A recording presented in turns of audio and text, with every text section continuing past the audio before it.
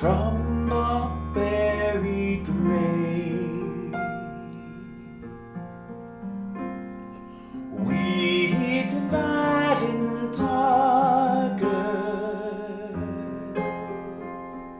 many days has lain. Love lives again, that with the dead has been. Love is come again like widow rising green.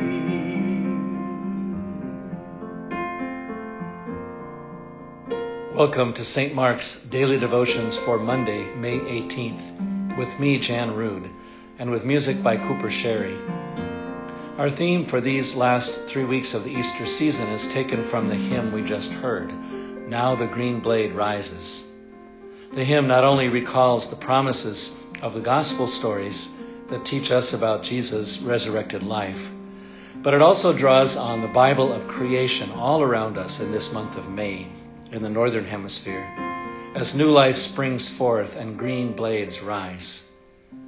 Wherever you are as you listen, we invite you to let your hearts be joined to ours as we remember the life given to all of us in the risen Christ. Our meditation for today comes from Tony Nelson, who is one of our care ministers at St. Mark's. About 2 weeks ago, I began participating in a 28-day e-retreat offered by the Living Compass. Some of you might have used their devotional material during Lent, which was titled Living Well Through Lent. Each day of the retreat, we are provided with a contemplative practice as we take time to listen to our hearts, to each other, and to God.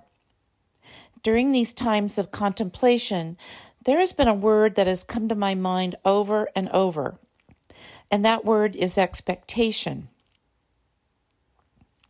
Now, expectation is a strong belief from within about what may happen in the future, such as an expectation that your son or daughter will be going off to attend college someday. It can also describe something that is supposed to happen, like graduation ceremonies in June. I think the reason this word keeps coming to my mind is that I've had more than a few disappointments when my expectations were not met. I remember the time I had the firm expectation that I was the most qualified for a particular job. I felt enormously disappointed when the job offer went to someone else. Then there are those expectations that are not met because we are unprepared for something that interferes. What we are facing right now with a worldwide pandemic is a very clear example of this. I think all of us had expectations of spending Easter Sunday celebrating together with our church family that morning. And many of us had expectations for a gathering that afternoon with friends and family. Another expectation that I've never questioned was that I could meet a friend for coffee or lunch whenever I wanted. Now, with a public health crisis, this has become prohibited. And did I ever expect to be single, living alone through a pandemic that has left me so isolated and lonely? I could not have imagined or prepared for this situation. But what I am learning through the retreat is that I can be less disappointed or surprised if I learn how to adjust, lower, or completely let go of my expectations. Now, being someone who tends to have strong, almost rigid expectations, this is certainly not easy. But I am realizing that if I soften my expectations, it's likely I'll feel fewer disappointments. I've also come to realize that the expectations I have for my life may not necessarily be God's expectations for me. Taking part in this retreat has increased my self-awareness to see that I could be a bit happier if I were to lower my expectations of the world and turn them over to God. For God is the one and only expectation we can truly count on. Because we know that God's love is unconditional. We know that He is a constant presence in our lives, and that we can firmly depend on God's promise for eternal life. Our hymn, Now the Green Blade Rises, which introduced today's devotion, states in the first verse that love lives again, that with the dead has been. It is so reassuring to know that we can carry the expectation that God will call us back to life, even from the darkness of a pandemic. And I thank God that we are able to place all our expectations on Him.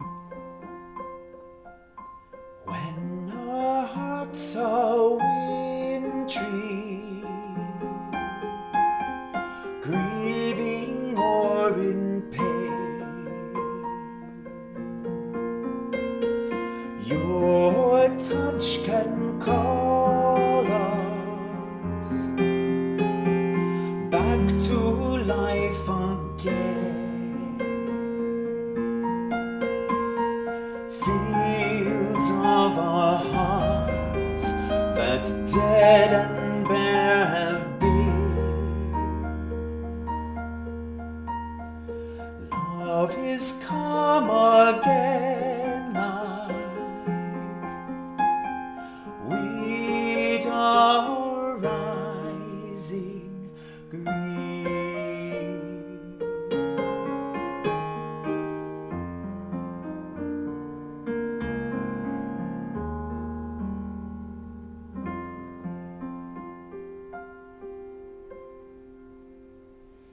Let us pray.